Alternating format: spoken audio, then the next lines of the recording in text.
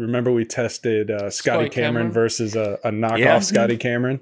Yeah. One of the retail shops that we work with had a massive Scotty Cameron inventory, and they went back through and club by club, putter by putter, went through their inventory, and I believe it was like upwards of 50% of the Camerons in their inventory were fake. So absolutely insane.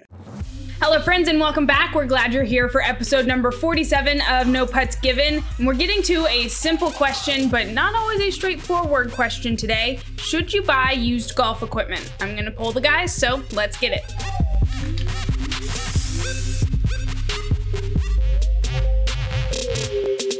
No Putts Given is powered by MyGolfSpy, the most extensive reviews in golf. Before you buy, MyGolfSpy. 9 million readers do it every year. Check us out. All right, hello everybody. We've got Tony, Harry, and Chris with us today. Fellas, how you doing? I do well. What you got, Chris? What do we got today? We got a little coffee. We went with, let's see, flavor of the week, lemon lime. It's good. Ooh. In a coffee? So I made the mistake. I made the mistake of put CBD in the coffee. I thought, hey, yeah, it's not an awful idea, but turns out it was an awful idea.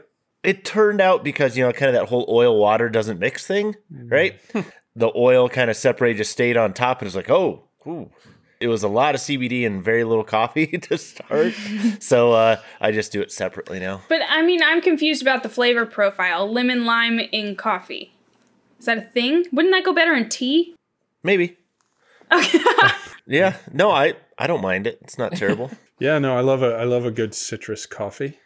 Right? Thank you. So you're feeling good today. Good. So you should be able to answer my... I'm doing great. You should be able to answer my burning question that I'm sure a lot of golfers share when they're looking to buy new equipment. They're probably looking for a bargain. We're all looking for a bargain. But should you buy used golf equipment? Why not? Tony, why do you say why not?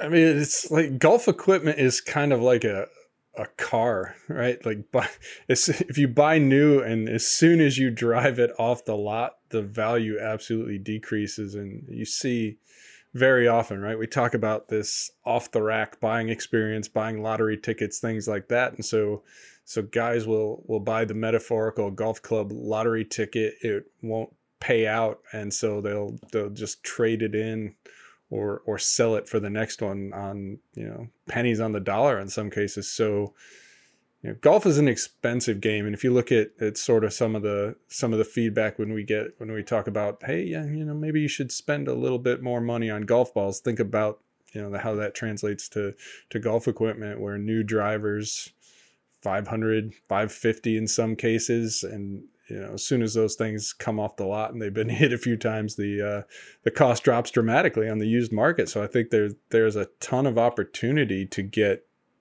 good equipment, fitting paradigms notwithstanding, but good equipment at way better prices than you get walking into a golf store and buying off the rack. Harry, what's your initial thought? Should you buy used golf equipment? Yes. If you know where it's come from, and you know, I know you can't definitively know that it's not forged and it's not fake kind of thing. I think, yeah, I mean, if I'm getting into the game, I'm not going to go buy a brand new set just in case I drop it the next week. I'm going to go into a used store, buy some clubs that gets me into the game, and then if I get real serious, then I might look at a new set. But I haven't bought a new set until I gamed my GolfSpy or actually went into college without all those discounts. You're gonna drop about $1,000, on average for a full set of irons, and then you got to put wedges on top of that. You're looking about potentially $2,000+ of equipment if you go new. So in my opinion, I think used is fine. I would go get the specs checked and make sure the lofts and lies are all relative to each other, but yeah, I don't see why not. Chris, how about you? What do you think right off the bat? My gut reaction without thinking about it at all was, yeah, why wouldn't you? Because golf clubs last a long time. Technology doesn't improve overnight. I mean, we've said this before with drivers, metalwoods, it takes them 3 to 5 years to really engineer something that's probably quantifiably different for a lot of players. And so if you look at, the half-life of a set of irons, I mean, again, I'll go back to Adam Scott, Daniel Berger, guys that are playing iron models that are 8, 10, 12 years old. Say, hey, if I could take off 40, 50% of the cost or something and use up 1 to 2% of its lifespan, why wouldn't I do that from an economic standpoint? So that's my gut reaction. I think there's more talking points to it, but my gut reaction is, why wouldn't you? So if I'm playing devil's advocate, let's say you're using eBay to buy your used clubs. Aren't you taking the risk that you're buying a club that is fitted to someone else's specs? So you're kind of taking a chance or a leap of faith that it's going to work for you, right? Well, you're doing that anyway if you're buying off the rack for the most part. So unless you're going in and getting a proper fitting, you're always, again, Adam likes to say, buying a lottery ticket, and that's essentially what it is. I think the bigger risk with the used market, and I think this would be Adam's argument for why you shouldn't, is you don't always know what you're getting in terms of, hey, is this an authentic club or is this counterfeit, right? Because there is still some of that goes on. Several years ago, we did a test, right? We tested Scotty Cameron versus a knockoff Scotty Cameron. Yeah. And, part of the interesting fallout from that is one of the retail shops that we work with had a massive Scotty Cameron inventory, and they went back through and club by club, putter by putter, went through their inventory, and I forget the exact number, but I believe it was like upwards of 50% of the Camerons in their inventory were fake. So absolutely insane. And that's a legitimate retailer. That's not somebody selling it to you on the internet. A big, well, I'm sure they do sell through the internet, but a big, not some guy, right? Not some guy who set up a fake golf shop, internet presence type of thing, like legitimate retailer. So that's a risk, and it sounds almost terrible to say it, but one of the ways you can mitigate the risk of buying a counterfeit club is to buy a club that nobody is likely to counterfeit. Right. But if you think about it, right, if you're in the counterfeit business, what are you going to counterfeit? You're going to counterfeit most the premium popular stuff, right? You're going to counterfeit Scotty Cameron. That is a great example. Probably, I would wager the most counterfeited brand on the market anywhere. And if you're going in and trying to knock off a driver or irons or something like that, you're going to knock off a market leader. Your chances of buying a knockoff Cobra driver, for example, as good as they tend to perform in our tests, are minimal because their market share isn't close to what TaylorMade's is or what Callaway's is in that space. And so, if you think about it that way, there are ways to mitigate the risk that comes from buying used on something like eBay. And again, still no guarantees, right? Because there was a retailer we know of that had 50% or so of its Camerons on the shelves were counterfeit. But buying used through, Global Golf, for example, is someone we go to a lot for used stuff. Second Swing is another one that carries a massive used inventory. Three Balls, right, on eBay has a good reputation as well. So there are places you can go to more safely buy used, but definitely not a 100% guaranteed to get authentic type of thing.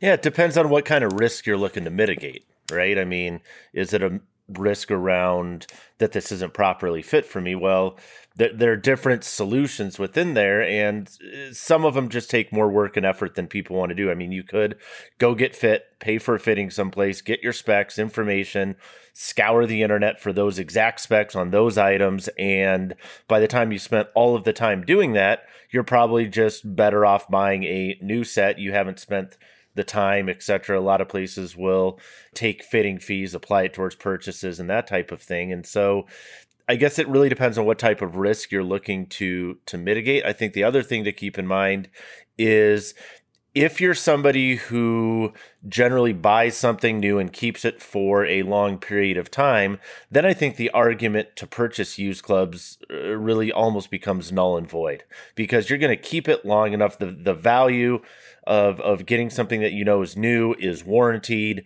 Maybe it's through a green grass account. You know the people there, so if something happens, you're going to be taken care of. You know it's authentic. All those things are taken care of, and you're going to keep it for, a set of irons for 6, 7, 8, 10 years. Over the lifespan of those clubs, you're talking dollars and pennies, difference per year. So, that would be an argument to really stick with new clubs, I guess. Do you risk spending more money buying used clubs that you're not quite sure fit your specs? Because what's the first thing, if you hit a bad shot, you're going to do? You're going to blame the club. You're going to end up not using it or buying a different one. Do you risk spending more money? That's interesting. So I think there are guys, right, where, and I'm notorious for doing it in the shaft space, and I know that there are guys who do similar things where it's like, all right, I'm gonna buy used to try, kind of a buy to try, and if I don't like it, because it was used when I bought it, when I go to flip it and sell it again, it hasn't depreciated at all, really, especially if I'm turning it around within a couple months. And so, hey, I paid $200 for this used widget. I sold it for $200, had to eat $20 in fees. So I'm out, $20 in test fees, if you will. And I can just go and apply that money to the next one that I try and turn over, that I'm going to try, and just lather, rinse, repeat until you find something you like. So buying used can contain an element of self-fitting on the fly, if you will, and just let's do some experimenting, find something that works, or I think works, right? Something that I like, something that my friends think is cool in my bag, whatever it happens to be. So if you are kind of that churn and burn kind of used guy, your expense is absolutely minimal after the initial purchase. And now, Harry, I know that you do tend to take a look at used clubs before you buy new ones. I know that because I accept the deliveries when they come to the front door. But I think you come with a disclaimer because you understand your fitting specs very well, right? So you know exactly what you're looking for. Yes. Ish. Ish. I know what to look for. So for instance, if I'm looking to get some new wedges, like I did, I wanted to remember what a Vokey felt like. So I bought a Vokey, because we didn't have any up here in the studio, with the new SM8s. So I wanted just to feel how a Vokey compared to my RTX4s from Cleveland. And that way I can just get a sense of how, if I like the feel of this or didn't like the feel of that. And we know that feel doesn't always correlate to performance, but when it comes to certain things, I think it does play a factor.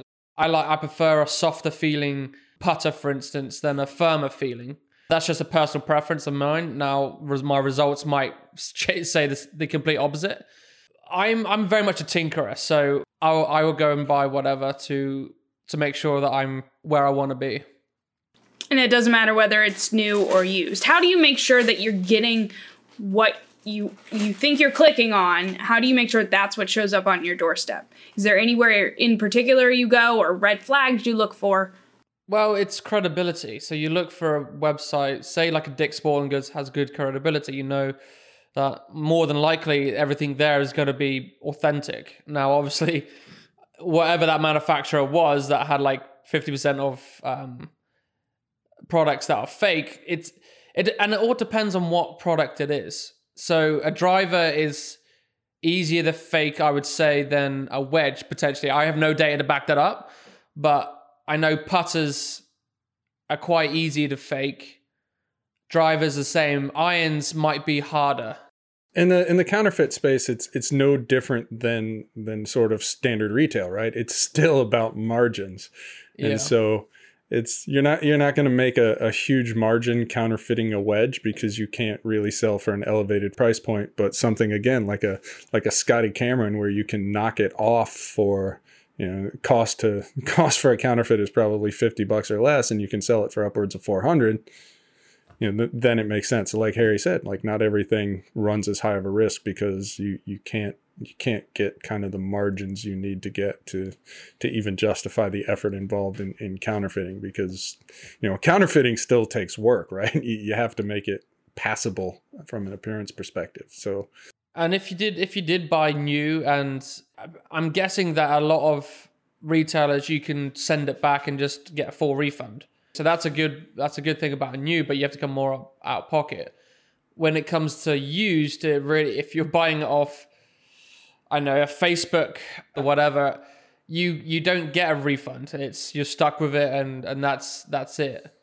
eBay, you have a refund policy, I think, but really it's really up to you. It's whatever you want to risk. If you're a gambler and you see these set of irons for $200 and they normally retail at $1,000, alarm bell should be probably ringing in your head, unless they're like beaten up and they're like old. It's really down to you. Yeah, I think arguably the better approach is to buy last year's stuff new. Yes. You can still, and again, you're not, if you're a guy who wants Mizuno irons, for example, you're never going to see premium discounting on Mizuno irons just because of the way they manage their inventory. By the time the new stuff comes out, they're already out of the old stuff. So there's no, hey, we've got, JPX 919, for example, on blowout. that doesn't happen. Some of the other brands, you see a lot of that even in the iron space. My one of the guys I play with, my buddy Ben, buys a new driver every 3 years, give or take. And when I say new, the last 2 new drivers he's purchased have been a previous year Cobra. Because again, like you can get really, really good discounts on that stuff, upwards of 40-50% in some cases, brand new from a reputable retailer. Maybe the inventory isn't as strong as it would be when it's current year, so you don't maybe have the ideal selection of stock shafts, for example, but you're getting a hell of a deal on a product is authentic, and again, fitting paradigms notwithstanding, is going to perform like it should. That's a good point. And it's certainly too from just the mental psychological element of it. Like you don't feel punched in the stomach, right? When you buy something used as opposed to new, when 4 months after you bought it, it's 20% off.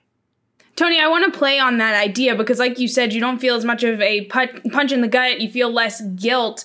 So we talk about getting fit all the time, and we're very cognizant of the fact that golfers are reluctant to get fit. Is buying used clubs another excuse or reason not to get fit? Because I didn't spend as much money on it, so if it's not perfectly fit for me, it's okay. Yeah, I mean, we've had this discussion, in comment sections and on this show multiple times now. We see the pushback on something like a golf ball, right? Where I'm not going to get fit. I'm just going to save money. I need to cut costs somewhere because I have to pay greens fees, and I would rather be able to afford golf, spend less on equipment and afford to play golf than have money to play golf, or have equipment and no money left over to play golf. So, there's definitely an element of that for sure, where, I feel like if spending less money gets you something that one makes you feel good, right? And gives you adequate performance,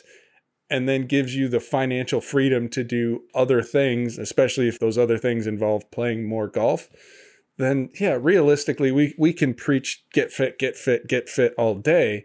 But if it costs you, I did some rough calculations when Harry was talking about the cost of products to go out and buy a full bag of new stuff. Conservative average $4,000 with today's market prices, and so easily, you can spend $4,000 doing it that way, or you can buy used and spend. I mean, this was a few years ago. I did an article where I assembled a full bag based on eBay sales for under $1,000. I think you could probably still do it for $1,500, and so. I mean, that's obviously a massive savings, and in some cases, that savings difference right there is enough to cover the cost of a membership at a golf club. So if I can cut the cost of buying equipment by 50% or more, and use that money to play an unlimited amount of golf, I mean, that's Yeah, it's as much as I say go get fit, and you should get fit, and absolutely if performance, you are focused on maximizing your performance, you absolutely should go get fit. But if you just want to, have decent equipment and be able to play a shit ton of golf, used, previous model, it just makes a lot more sense in terms of maximizing your time on the golf course if you are on a limited budget.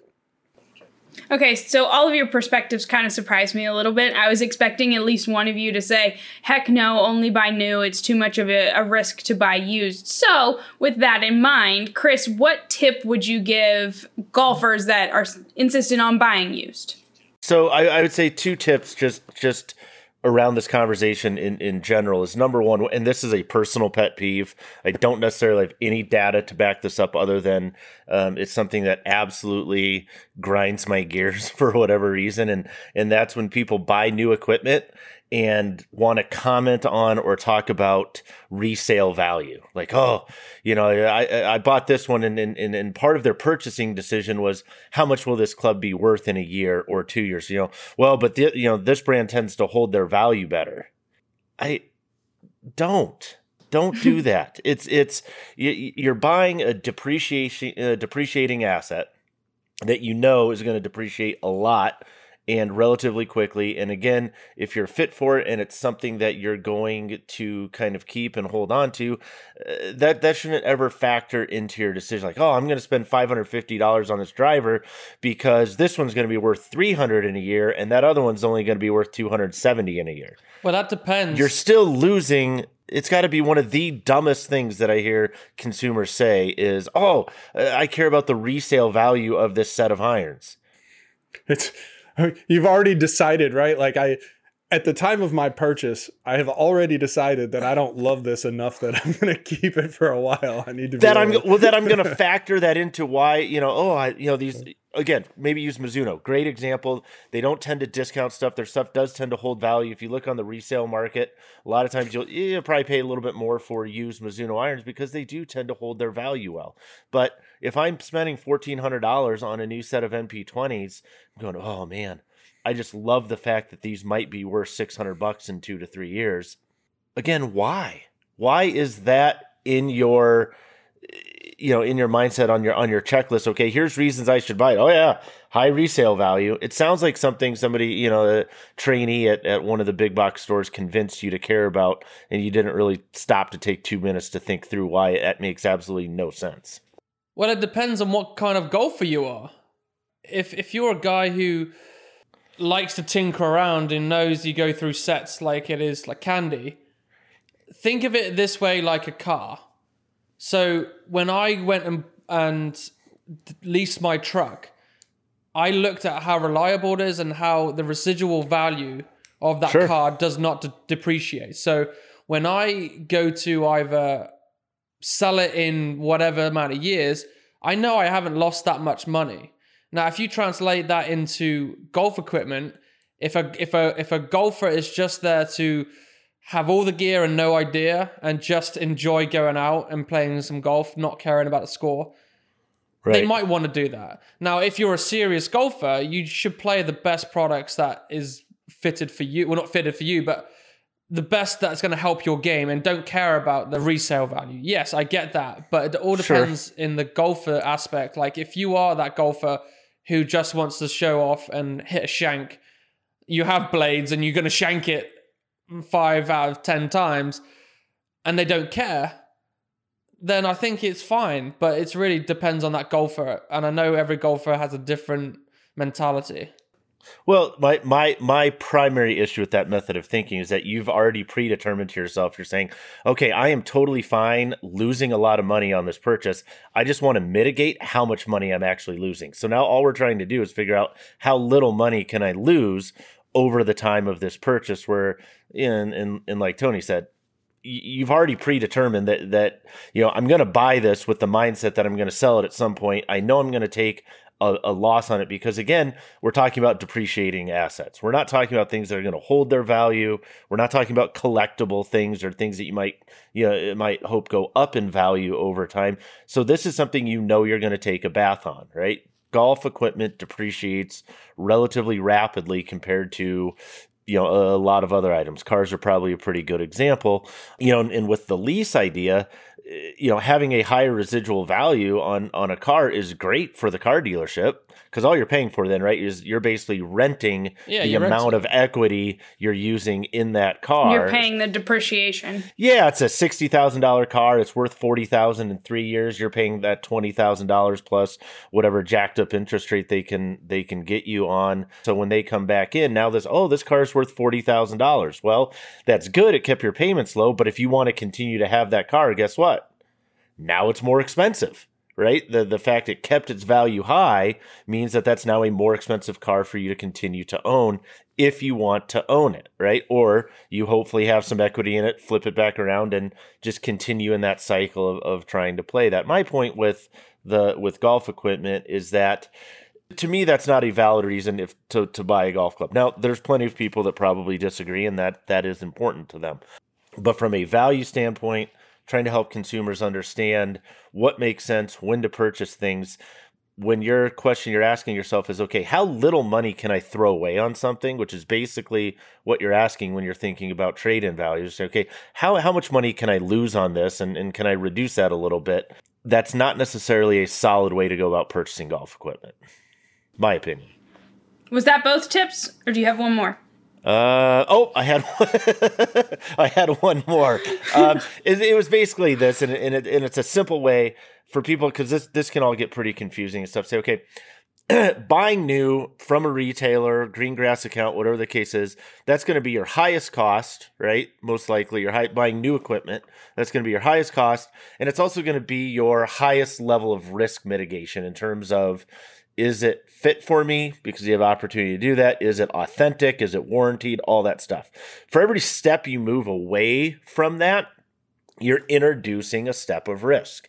The question is, at what point in time have you introduced more risk than you're comfortable with? And I think that's where Tony, if you're looking at last year's models or things that are on closeout or whatever, basically what you're doing is you're maintaining all of that upside in terms of the authenticity, maybe ability to get fit for it, etc. And the only thing you're possibly reducing is maybe some choice selection and availability on some very particular items. You're not introducing any risk of counterfeit or anything like that. And there is a big, potentially a big cost upside. Anything beyond that, now you're introducing the second risk factor, which is quality. Is it the real deal stuff, and possibly some type of warranty issues, things like that. So, kind of maybe think about it like that type of a scale to help yourself understand, okay, where am I starting to get uncomfortable with this? That's it. That's all I got. Yeah, that's the thing too. Like if you decide, hey, I'm going to get fitted for my equipment, that pretty much locks you into the current year stuff, because fitters have gotten rid of that inventory. Potentially you could get fitted at a big box for some leftover inventory, but for the most part, that's part of the deal, is that stuff is the fitting opportunities are gone. And so it really is strictly an off the rack decision, because you don't see fitters fitting for last year's stuff or the 2 years ago stuff, and you don't see them fitting for used equipment that they happen to have in inventory, because it's, in terms of what you can sell it for, it's really not worth the time commitment to do that. So yeah, as Chris said, as you move down the ladder, you increase your risk and decrease your options. All right, guys. Well, this is a good discussion. I'm sure it helped a couple of golfers out there make the decision whether to buy new or used. So I think, but why don't we take a look at what's coming out of the facility this week, shall we? We shall. Sure. This week, best performance gloves. The Mizuno Elite is number 1. Winning design and construction put it in the top spot. It's made with flexibility and grip in mind, and it ranked first in feel. The Ping Sport is runner-up. Built like a premium glove, the Sport provides a relaxed fit, reliable grip, and fits true to size. Though the material is thicker, it's still breathable and comfortable. Third place goes to the Titleist Players Flex. Comfortable soft leather keeps you connected to the club. Barely there stitching and good flexibility make it a top finisher, but make sure you try before you buy. It might be a tight fit. Finishing fourth, the Ping Sport Tech. Now, it's not quite up to the same standards as the Sport, but the Tech has better than average feel, is breathable, and it fits true to size, though the material might be a little bit stiff. And finally, best value goes to the Srixon All Weather. $10 buys you a great grip, comfortable fit, and reliable performance. But again, try before you buy. The material is a little loose in the fingers. All right, guys, well, that's about all I have for today. Anybody want to add anything else fun, exciting, or new? That discussion just confused me. Why? I'm more confused than I came in. Well, can we clarify anything quickly before we go?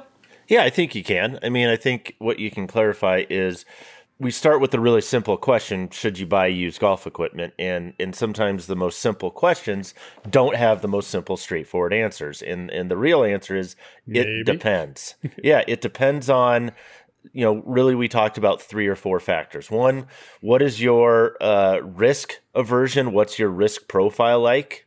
As an individual, how important is it for you to be fit for equipment? If that's, a majorly important thing. And, what's your budget look like, right? We could almost post like, hey, here are 3 or 4 different questions. And if you answer yes to this one, it's almost like a little profile.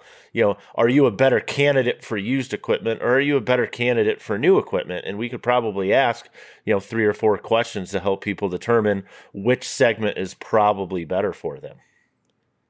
So, Harry, we just have to get your profile and then we'll tell you.